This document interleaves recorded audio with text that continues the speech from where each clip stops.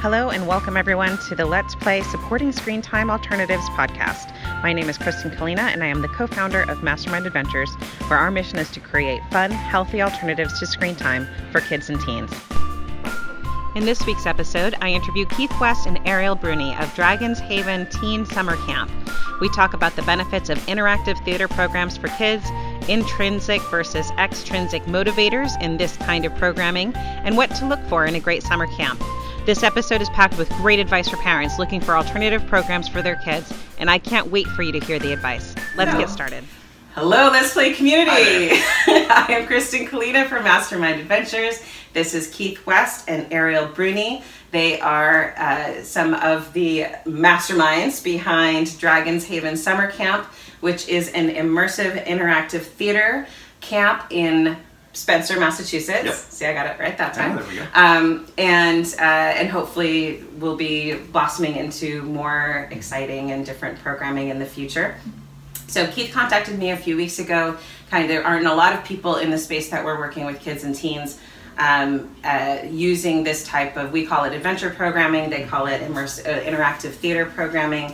And I thought he'd be a great person to talk to for the community to make you aware that these exist, because these programs are probably the closest thing to video games in real life that you can give your kids.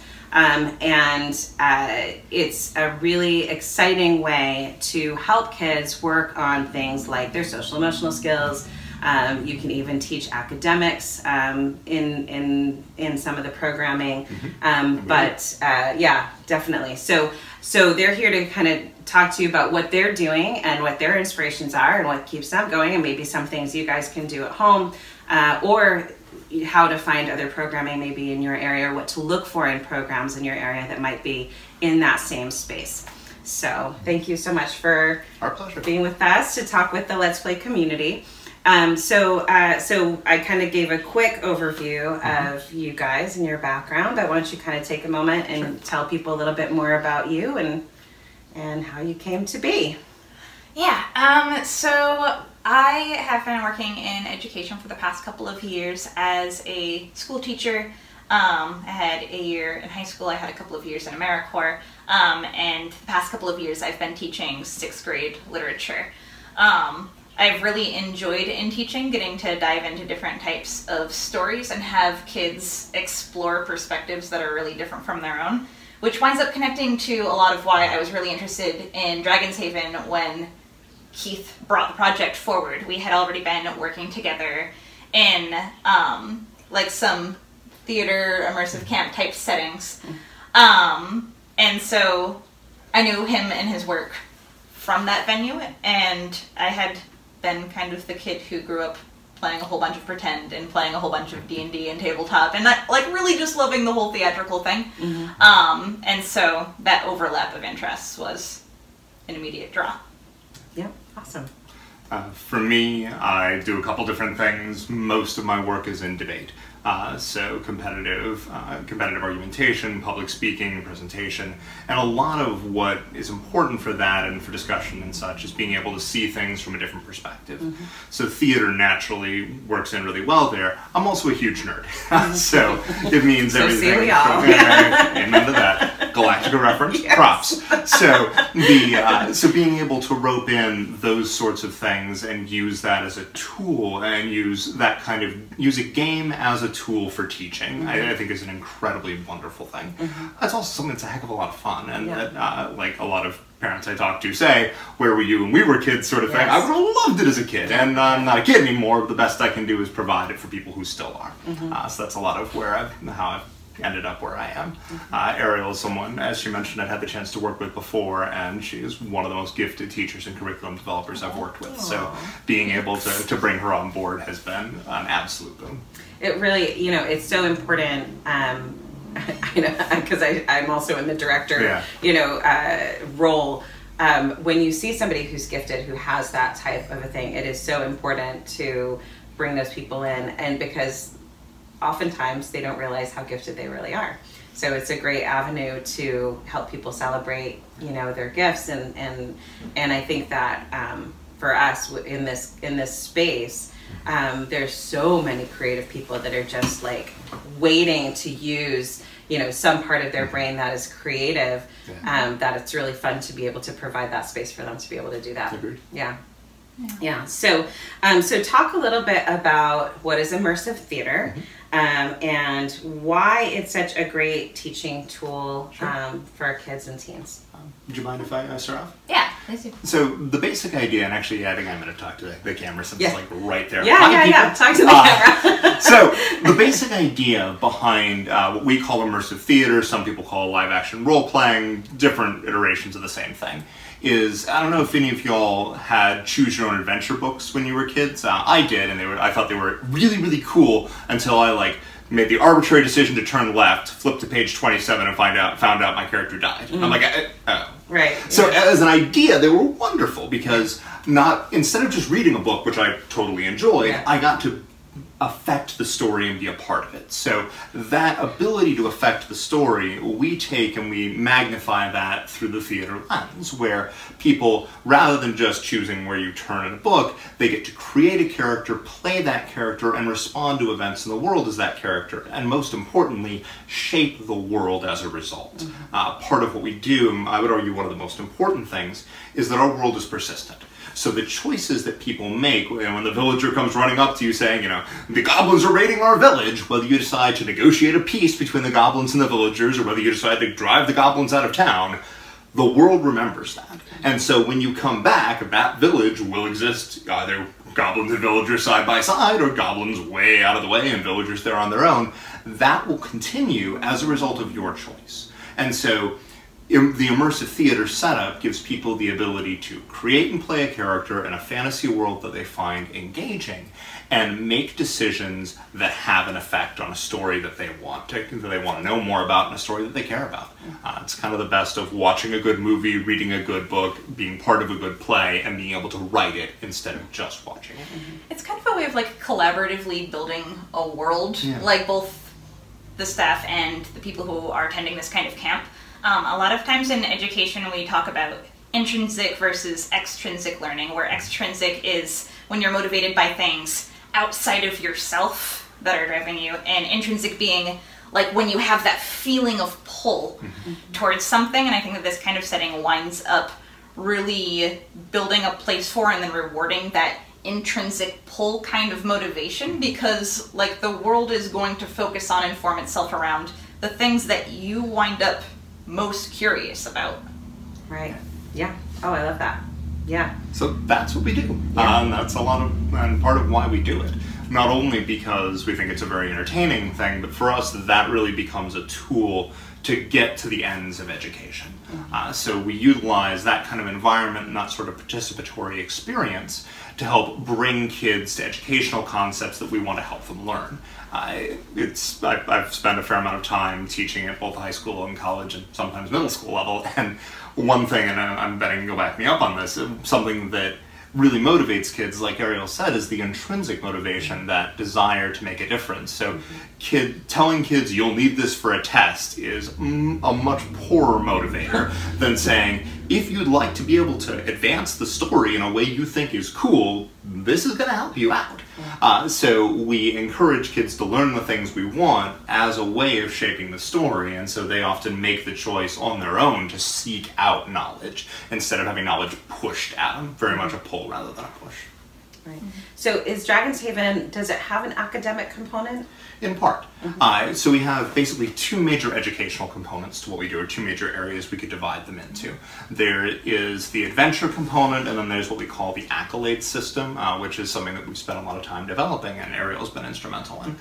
And I'll let you probably talk a little more about the accolades, if that's okay. Yeah, so the accolade system is basically kind of formed around this idea that whenever you're in a traditional RPG setting, you wind up having those character classes, like your rogues, your adventurers, your, various sorts of things.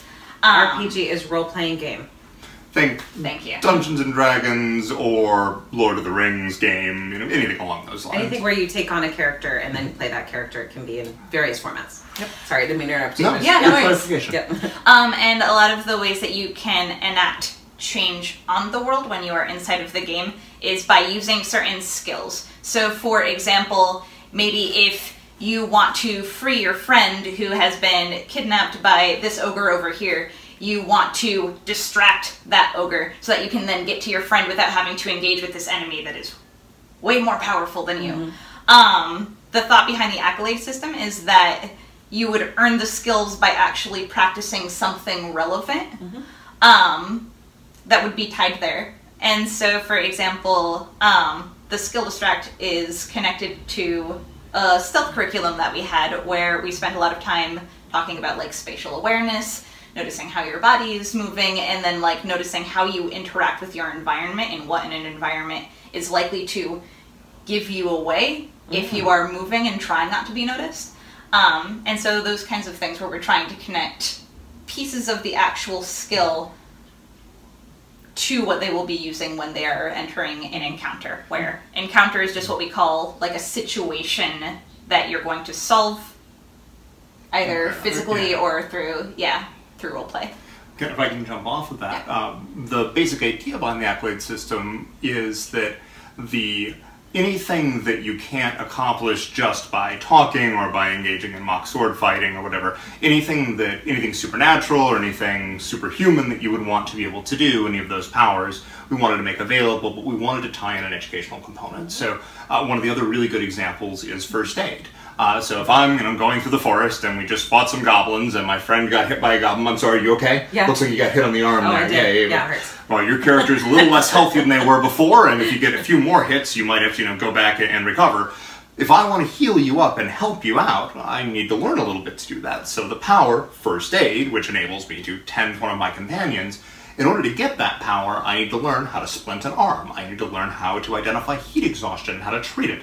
I need to learn eventually how to do triage in a situation, check for pulses, airway, breathing, circulation, etc. We have a registered nurse who actually ran our entire first aid curriculum. So to gain that in-game power, you go through and learn things that have real-world applications. And once you've mastered those concepts and can demonstrate them and show that you've learned them, we give you a little icon, this little talisman that you get to put on your necklace or put on your costume that then grants you access to that power inside the game. It had actually been really cool during our first run of the camp.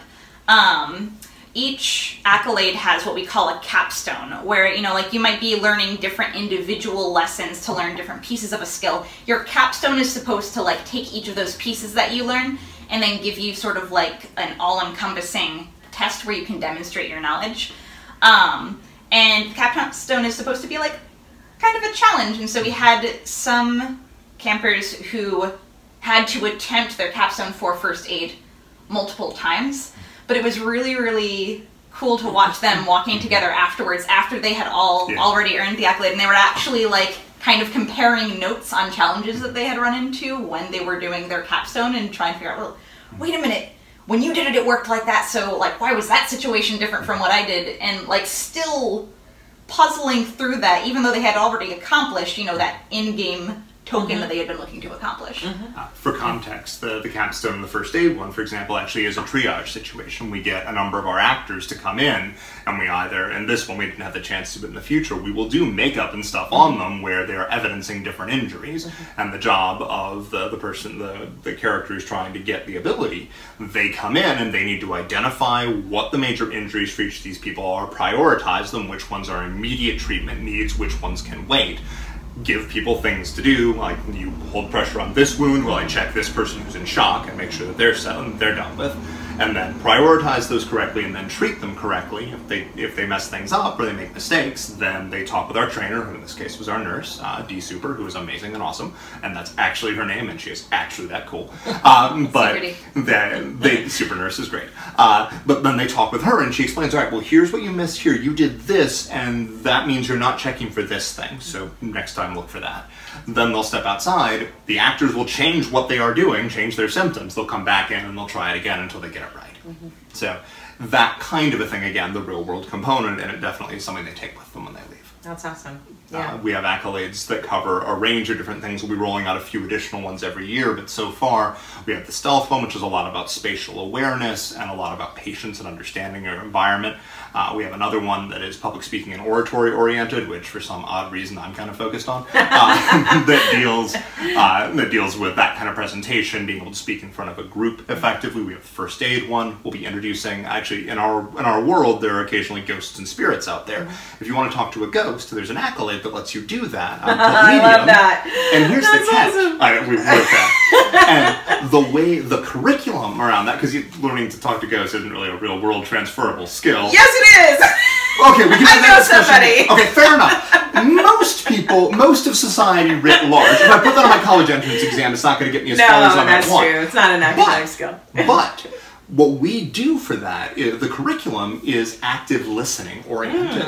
The whole idea is, in order to really understand what some alien being or some ghost is saying and really process it, you need to be able to not only listen effectively, but put yourself in the position of the speaker, have empathy for where they're coming from, understand what their circumstances might be in the context that they're coming from, in order to really internalize it. So the real world skill that they take out of that is actually something that CEOs, business leaders, colleges are consistently telling us is missing in our students, and that classroom education very rarely provides. And then we tie that to an in-game fantasy thing that reaches what the kids are most interested in being able to do. Now this segs really conveniently into the other half. So we talked about how one half is the accolades and the other half is the interactive piece of maneuvering through the world on your adventures. And well, what can be learned there?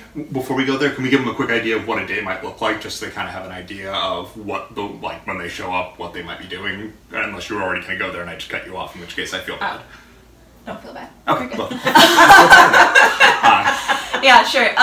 So an average day, we would start off with breakfast, just kind of warming up to the day, and end of breakfast would be game start. So from that point on, anything that is in the world is going to be something that is in character, that is part of the adventure.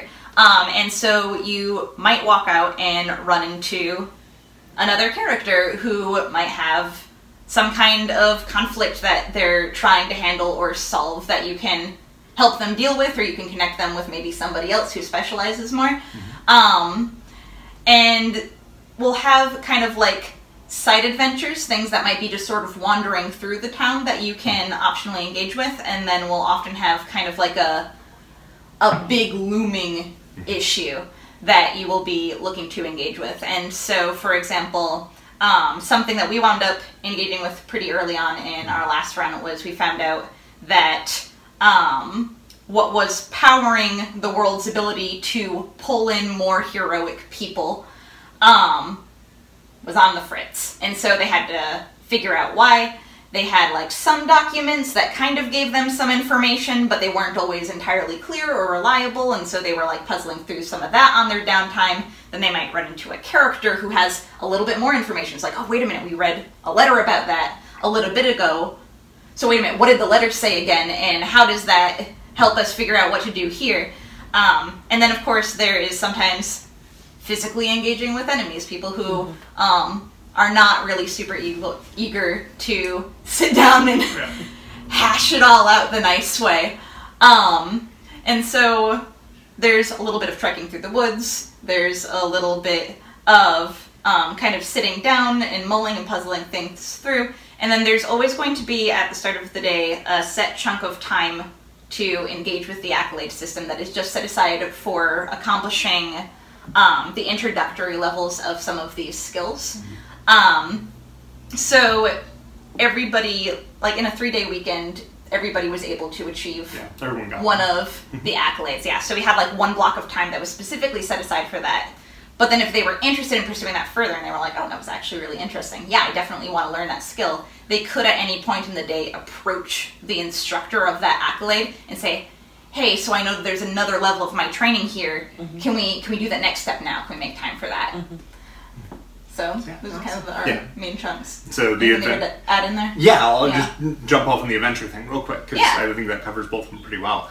So the The accolade stuff is the more directed curriculum. These are the things to learn, and we teach them to you in a cool way. The adventure system is more of an organic way of doing learning. So there, it's bringing the kids experiences that they then have to interact with in a useful and productive way. So it might be solving disputes between different people who are into one another. It may be trying to unravel logic puzzles and mysteries. It may be having to take different ideas that the different people in the group have and decide what the best one we should pursue is. Discussion facilitation. All the kinds of soft skills and social skills that are incredibly essential, but again, classroom education doesn't focus on in the same way, which is part of what we would argue makes us very necessary and helpful. Absolutely. Yeah, no. So, the sun is right in my eyes. So. Oh, okay. You know what? That happened to me earlier. Nope, you're good. I'm good now too. I'm just gonna be on the edge of my seat. This morning I was sitting talking to somebody. We intentionally sat under shade, and then by the time we were done, I was like fully in the sun. I was like, oh yeah, the sun moves. It's trekking that way, so I'll be like leaning over the table. Leaning into as I can. Yeah, no, but that's very, very true, and that's, I think, why there is, it does seem like there are, well, I just went to the Living Games conference. Did you guys know about that in Boston? Did you attend? I think it was, that was the one that was about a month or so ago. In May? Yeah. So next year, I'll make sure. I was actually there for one of the days. Oh, good. Which day did you go to the Thursday? No, I went to the one of the weekend days. So we went on Thursday, which was the EduLARP, educational live action role play session, and we did the presentation on our therapeutic programs primarily. But there are a lot. There seems to be a lot of people focusing on this space. It seemed like more than I really knew. I knew of a couple of programs that were here in Boston, kind of like some of the overarching programs that are more on the national level. But there are so many people working in the space and so excited about the space because, one thing that the video game can't do for kids is really teach those kind of face-to-face skills. And that's why we primarily focus on that, whether it's tabletop gaming or live action gaming. And the kids really respond to it, and they really, it's like they want to be more engaged with the world around them. It's such a great way for them to learn those skills because it does get their attention. I think that's a question that a lot of people will say, well, nothing else can hold my kids' attention the way that this can. Can I jump off on that a little? Yes, please do. So this is a bit of a ramble, so forgive me if I'm going dashing. I'm dodging the sun again. All right, there we go. In, out. It's like you're right out of the sun. No, the vampire. If I were a little taller, I could probably block it for you. But so I'm of the opinion, so I was very much a video game kid, and I still enjoy video games quite a bit. There's a lot I think that's useful, and in some cases a lot that's beneficial to them, but as my mom will definitely tell you, moderation in all things is an important deal. And I think part of what makes video games so good, there are actually, I think, 3 factors that make video games really compelling. And if we want to try to get kids, not away from them entirely, but if we want to make sure that is not monopolizing their time, what Ariel talked about in terms of pull factors and push factors is super important, because trying to push them away from games, I think, tends to create resentment or frustration. They very begrudgingly, okay, I went outside, I tossed the frisbee, can I come back and play now? Right. The push factor, I think, is a short-term solution at best and tends to get low buy-in. I think the much better way to do it when we're able, it's harder, but possible, is pull, which means we want to be able to set up something that gives them what video games give them, but also gives them other good stuff, and does what video games do that pulls them in as well or better. I think that's how we pull kids over. So the 3 things that I would argue video games provide exceptionally well, and the combination of the 3 is part of what gets kids there, is autonomy, community, and advancement. So let me get into those a little bit if I can. On the autonomy level, especially as kids, regardless of age, there's not a lot you actually have control over, and that kind of sucks, right? Like, you're this big, you don't get to make a lot of the decisions about how your life is going to go. Some, like, as you get older, depending on parenting styles, and maybe more or less there, but a lot of the big decisions in life, someone is looking over your shoulder to helping to make for you. And this is actually something that I think has changed a lot over the generations, and we're always talking about how things were different when we were young. I'm getting old enough that I can actually do that without having to fake the old person thing as much. But one thing that we've got good evidence to suggest has changed is, even as much as 1 to 2 generations ago, kids were let outside to just run around freely and then come back hours later much more easily. In the 70s and the 80s in particular, the mass media did a great job of scaring us about things like child abduction and whatnot, which are statistically practically nil, but terribly scary when they happen. So because of that, we gave kids a lot less unsupervised time where they can make decisions on their own and then deal with the consequences of those decisions. We're also very worried about our kids' well-being, and we don't want them making mistakes that are going to hurt them, and that's a very legitimate idea. But one of the appeals of a video game setup is, especially, and this is more true for some games than others for all this stuff, I'm oversimplifying a little bit, but like if I'm playing Legend of Zelda, right, I get to decide where I go. There's no one looking over my shoulder that says, no, you can't go down to the valley over there. Unless you have like a really annoying brother. True. So true. I don't have a brother, I had a sister. She didn't know I have a brother. I got lucky there. Yeah. But, so, barring that, I had an older totally fair point. Yeah. Barring that, I get to decide whether I go down there or not. I get to decide, do I buy this new power or not? Do I go talk to this person? Like, all of those choices are in my control, as are the consequences for those choices. And I think this is the really important part of the autonomy thing. It's not just being able to make choices, it's being able to make choices that have meaning and have consequences that I get to cope with. It's the concept of agency, if it's one that the audience is familiar with. Making choices that matter and that have effects. So video games provide that. There are other ways to get that, but not a lot of them in our world for kids right now. So if we want to pull them away from games for a massive chunk of time, we need to give them something else that gives them autonomy on that level. Try something like a really useful piece of real world prep too. Oh, like God, I remember, yes. you know, like that first like bit of going to college when Yeah. there's like no adult sitting over your Yep. shoulder saying, "Get it done, get it done," and like having to like kind of sort of scramble and find that place Yeah. and drive. And so it's like great when you actually have a way to practice that where the consequences are, you know, play consequences. You're bought into them emotionally, but they're not real. Yeah, no, very. And a lot of what we try to do is create parallel situations where kids can experience both the good and the bad on a parallel level in a way that doesn't hurt them, but that prepares them for reality. But yeah, so the autonomy, I think, is the first part. The second part is community, and this is something that is, I think, hard for some parents to see, because if you've grown up in a different age, it's hard to understand how sitting at a computer alone constitutes community. But in ways, at least perceptually, it does, right? They're the person, the 30 other people that I'm, 39 other people, it's a full raid, old school Warcraft, that I'm playing with when I'm raiding a Noxia's dungeon or going through Blackwing Lair, me talk good. Like, those are people that I'm actively talking with and actively engaging with. It's not the same as face-to-face. It builds some skills, but not all of the skills we want them to build. But there is a sense of community there, and that sense is important. Doing something like reading a book doesn't give you that sense of community in the same way. And so that's something that video games often will provide. But the third part, I think, is also really big, and it's something that education and that job training people and that executives are really starting to learn now. And that's if you've heard of the gamification of education, I hate the term because it feels tremendously artificial, but that's the concept of advancement. That when you do something, you want there to be meaningful progress where I can like say, all right, I've gone here, tunk, I have done this thing, I don't need to do that thing again now, I have achieved it. And video games are really good with that. When I beat a level, I beat that level. I know that, that's done, I'm good. When I acquire a thing, I got that thing, etc. And this is something where books will kind of give you that, like, I've gotten to this chapter, tunk, so books are good with that. But a lot of other activities aren't. If I play Frisbee, okay, so I'm gonna play Frisbee's great. I love it. Not as much as I should, but I love it. It's enjoyable, but it doesn't have that sense to it. Sports have some of that, but not the kind of enduring quality in a lot of cases.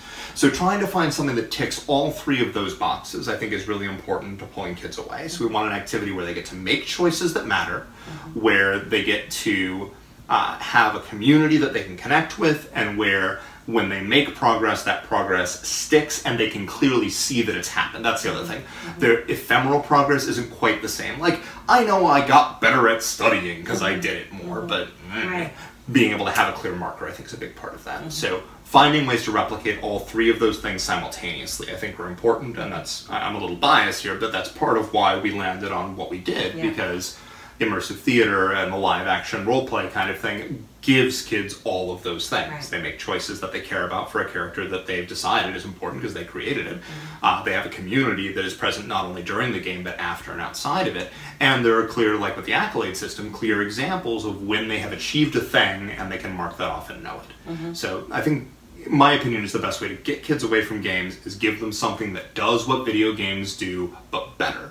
Just saying video games are bad is a starting point, but it's not really a starting point for meaningful dialogue with kids. You're like, no, they're good. Well, that's the end of the discussion. Right. So I think that's my long spiel on those sorts of things and how to work with them. I think that there are ways to do that outside of the system that we're doing, and there are things parents can do. Setting up interactive games with your kids. Rock on, enjoy, have fun. Like, those things may work out well. Now, granted, if they're teenagers and you're their parents, because if parents are doing it, it can't be cool. But, like, that aside, I think that there's a lot that can be done on that level, and groups and people to look for that do that as well.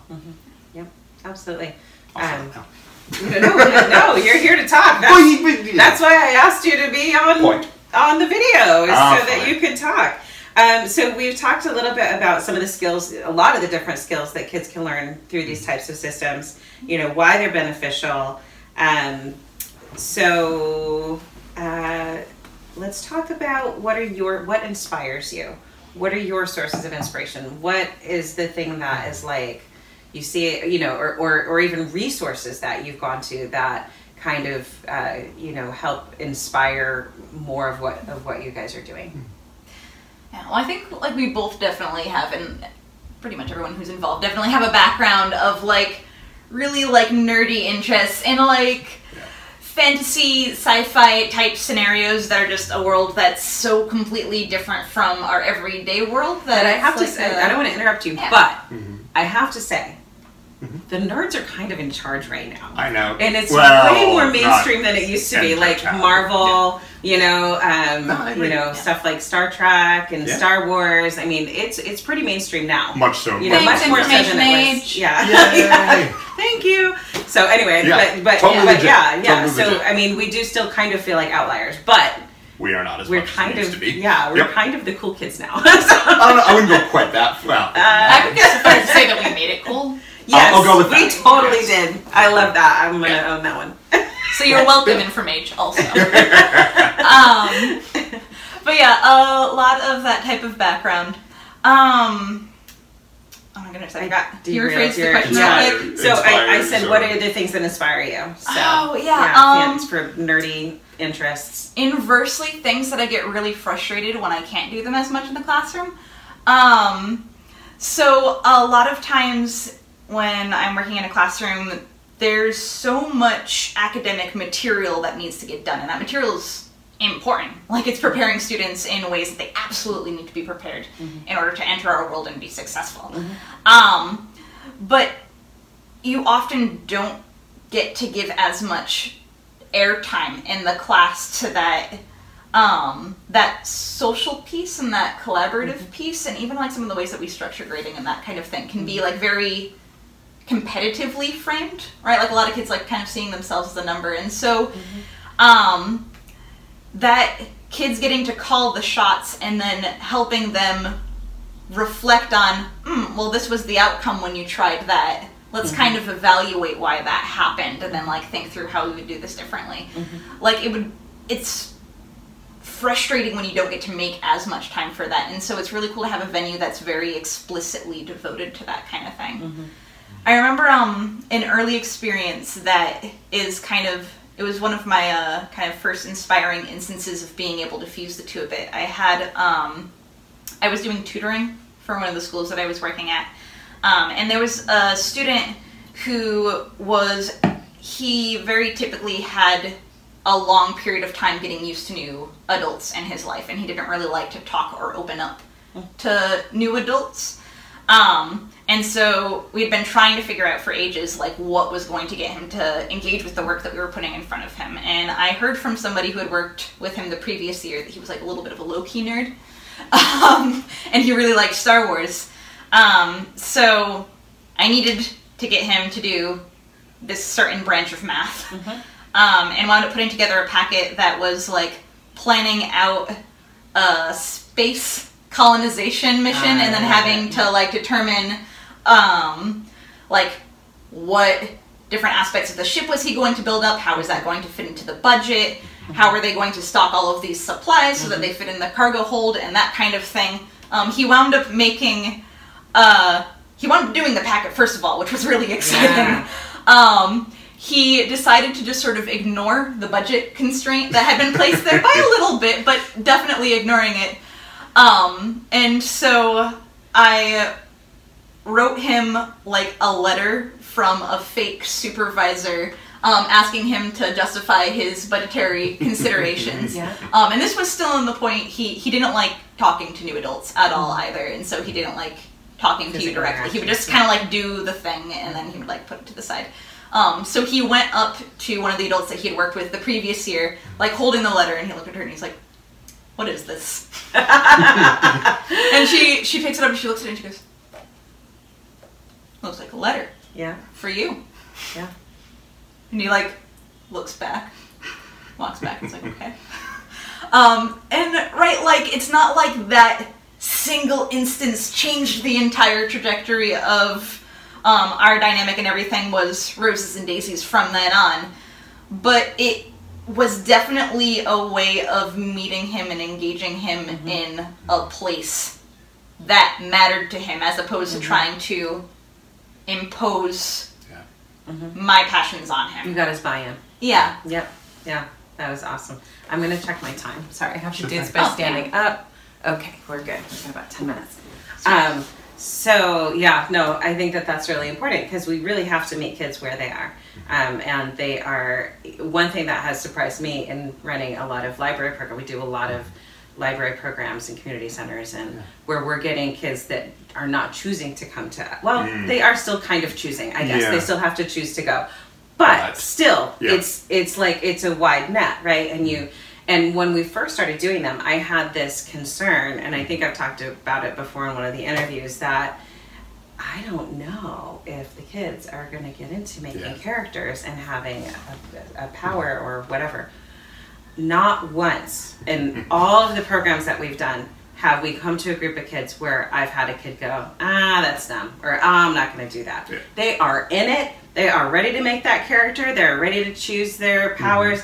And it's very natural to them. That this is where, I was talking to somebody earlier today. I'm 45, so my generation was pretty much the last generation to not grow up with video games. Atari came out, I think I was 10. Yeah, that sounds about right. 8 or 10. I don't know. My brother was really, really psyched about it. And I was like, cool, we have this thing. But he was really, really into it. I want to say I was between 8 and 10.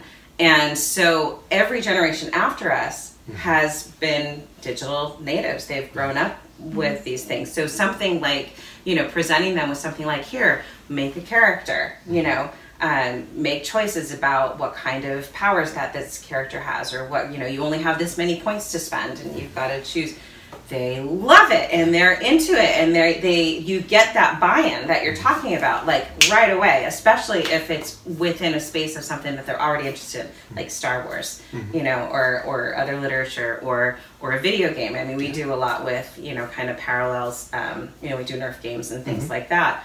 Fortnite right now is bananas, right? We just scheduled a program. I saw it. At the Y, and it's going to be a Fortnite inspired program. But while we have them, we're going to try to teach them a little bit about engineering, and teamwork, and other things. So, so I do think that is a huge key if you're going to try to do other things with kids, is kind of getting that buy-in. I've also kind of talked. Do you guys know what letterboxing is?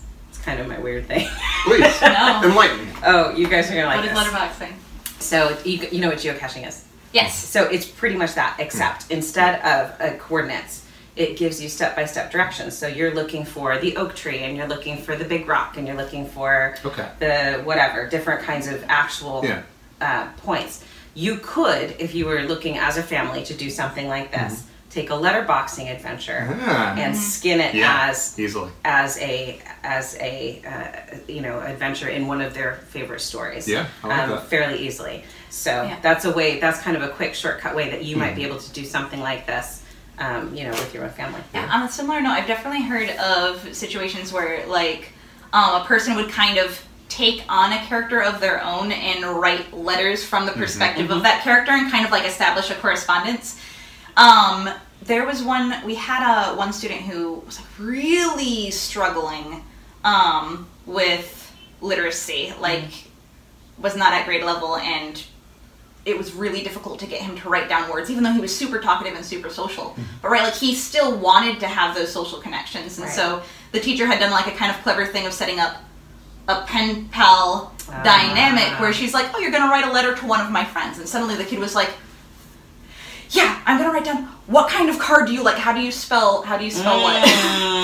Yeah. Right, that kind of thing. And then you can always, we're gonna keep looping it back to the nerd culture thing, you can always take the nerd spin of like picking a favorite book or movie character and kind of like writing the correspondence from the perspective of that character. Right. Yeah, that's cool. Yeah, I like that a lot. So, so what is the greatest lesson or surprise you guys have learned in taking on this adventure of starting your own immersive theater camp? I think you like this question. I'm not sure.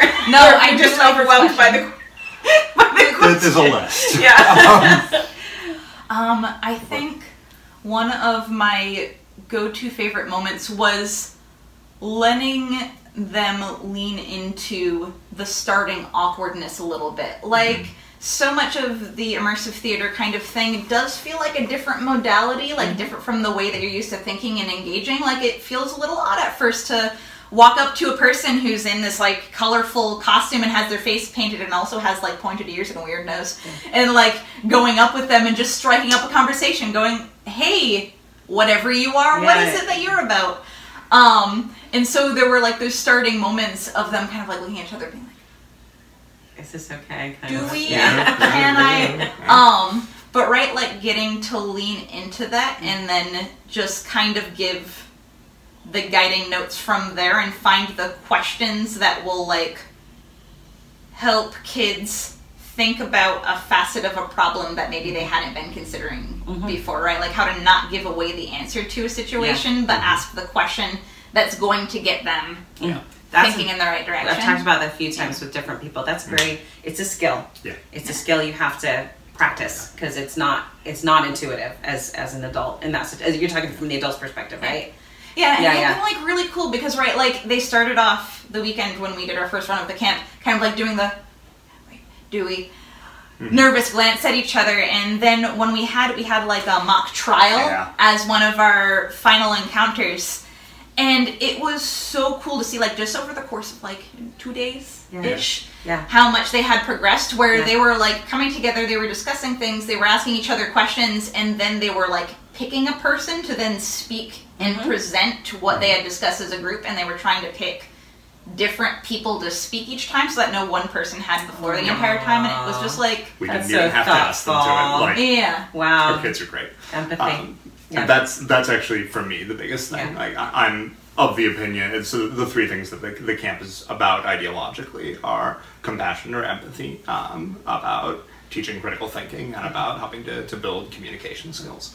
And I'm of the opinion that if there was one skill that I could give to people and in so doing solve most of the world's problems, it would be empathy. Actually stealing that from a former colleague of mine because it was a great answer on it to a question. But a lack of empathy, I think, is the root of the vast majority of problems we run into socially and culturally. So helping to build that goes a long way. And a lot of what we're able to do and a lot of what we strive to do is help for kids to understand the perspective of others and to put themselves in someone else's perspective. And in some ways, theater here as an activity in general is really beneficial there because definitionally you're stepping into a character that isn't you, and so you have to see things from someone else's perspective. But it goes even one step further, I think, when you are helping to create the character into whose perspective you will step.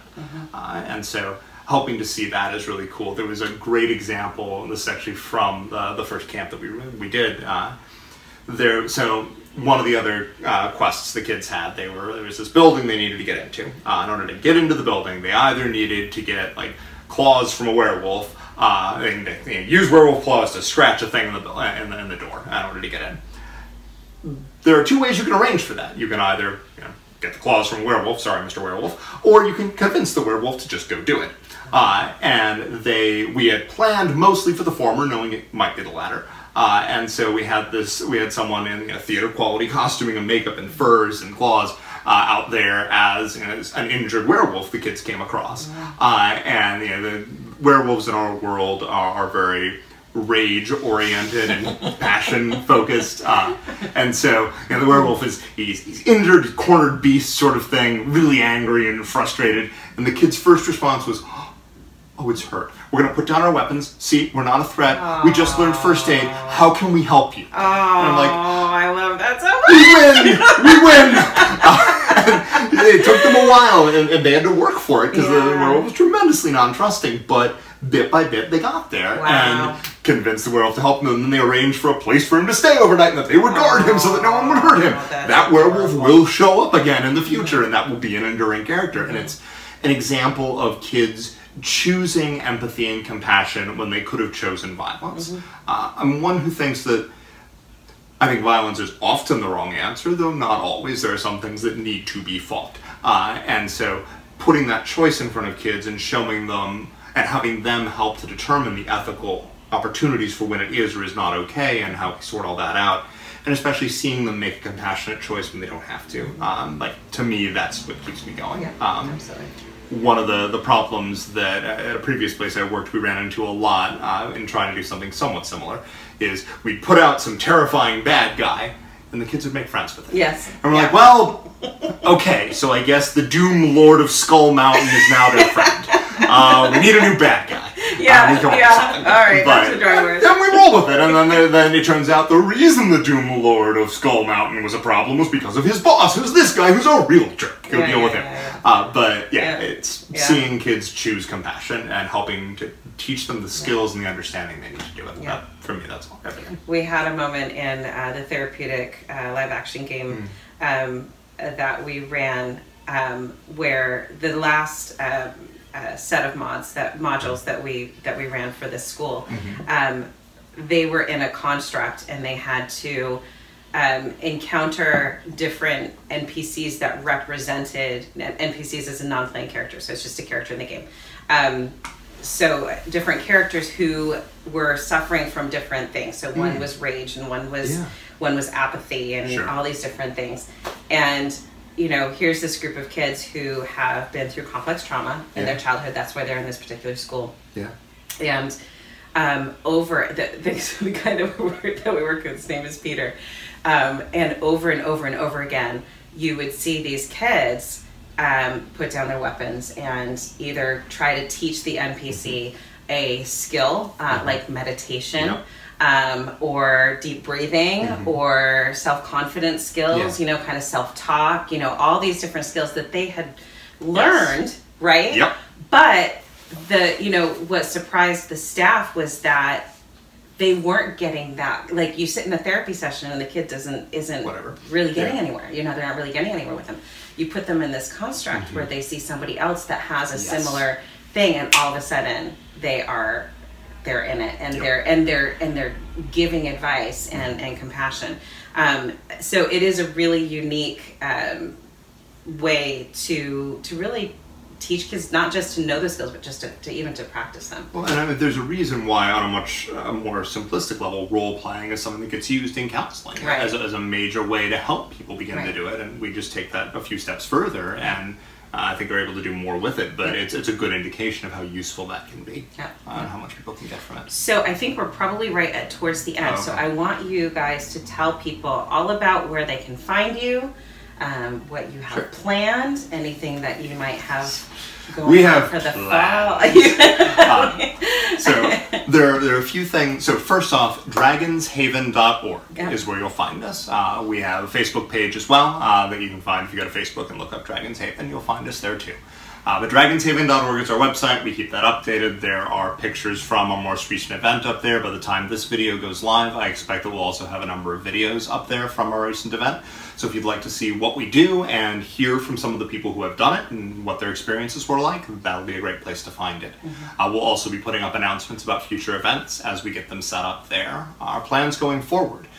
This summer, we're still working on dates and location because this summer that we've done right now, it has been our first time in full operation. We're brand new. We'll be converting over to nonprofit, and so we established as a 501c3 going forward here. And we're setting up our next summer's worth of camp. So in 2019, this is 2018, right? Yes. Okay, good. Still. It was still 2017. It was bad. So in going into 2019, we'll be setting up ideally two full weeks of summer camp. It'll be at an outdoor location like our last one was. So in cabins, we rented out a 4-H camp last time, Camp Marshall, wonderful facility. We may be back there again depending on time and availability. So there will be summer camp. We're also working now on putting together adventures during the year. Ideally, Saturday night adventures where the kids would go. We're actually talking to a couple different escape room companies that we may be working with them to use their facilities. But where the kids would come Saturday night, they'd have the adventure part for most of Saturday night, and then you get a slumber party and board games and stuff, and get picked up Sunday morning. So we're hoping to have at least a couple of those that we'll schedule. We'll make sure that information gets out at least a month or two in advance. Awesome. So, Bite-sized adventures, like the mini Snickers. Yeah.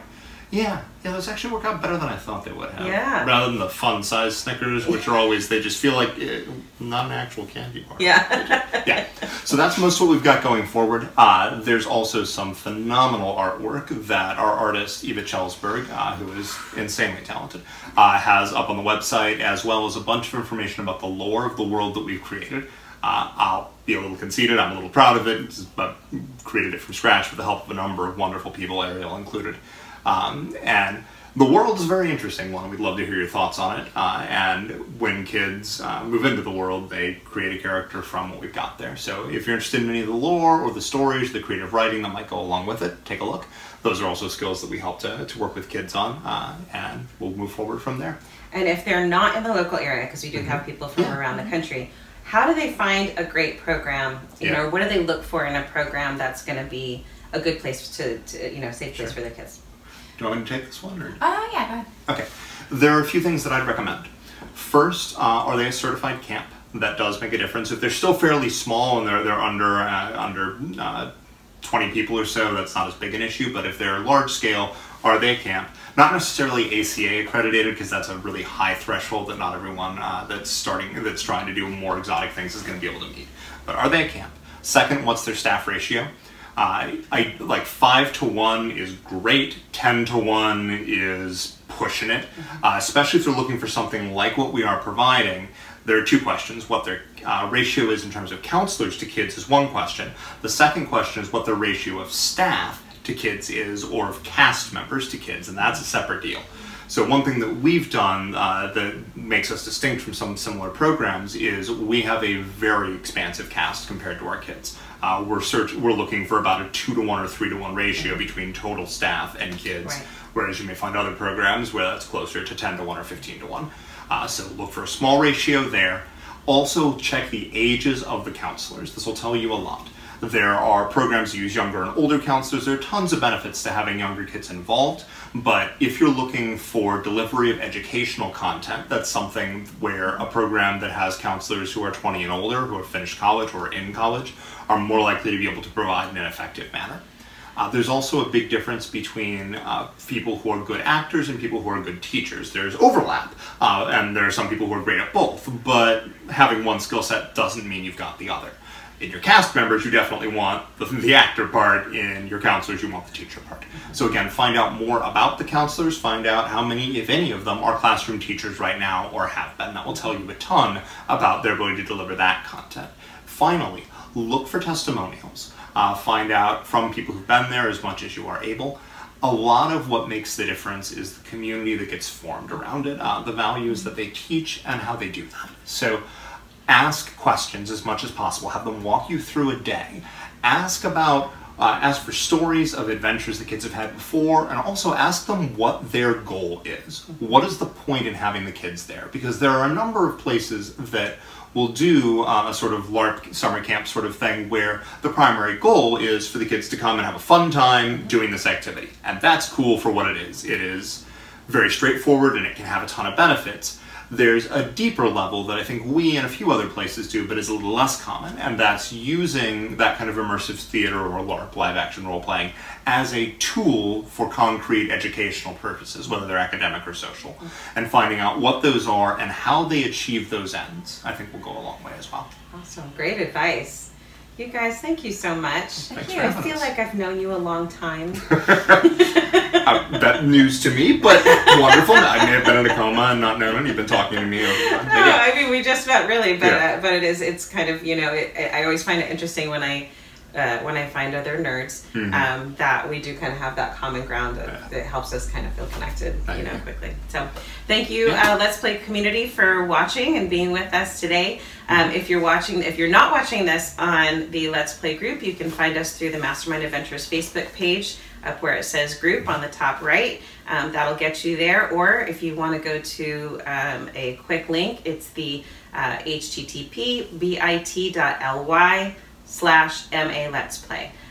We are also going to be having this in a podcast. So if you are listening to this on the podcast, please like the podcast and give us a review and tell us how you liked it. It'll help us to get more viewers and bring the joy of offline play to the majority of people that we can. So. We'll plan to link to you off of our website. And We'll put all of the links. DragonsHaven.org will get you there too. Yep, and we'll have that also in the show notes. So any of the things that we talked about today, we'll have in a blog post, and it'll be there forever and ever on our website. So, all right, thanks, guys. Wonderful. It's been a pleasure to speak with you today. Thank you very much for your time. Thank you.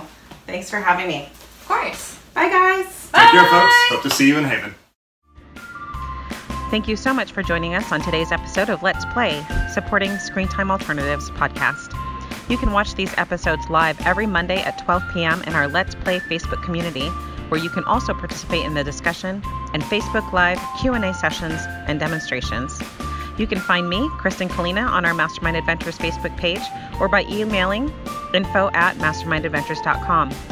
If you're in the southeastern Massachusetts or Rhode Island area, drop by our Game Lounge and Nerf Arena in Swansea Mall and say hello. You can also find the show notes and a recap of every episode by visiting our website, mastermindadventures.com, under the Parent portal. We will see you next week.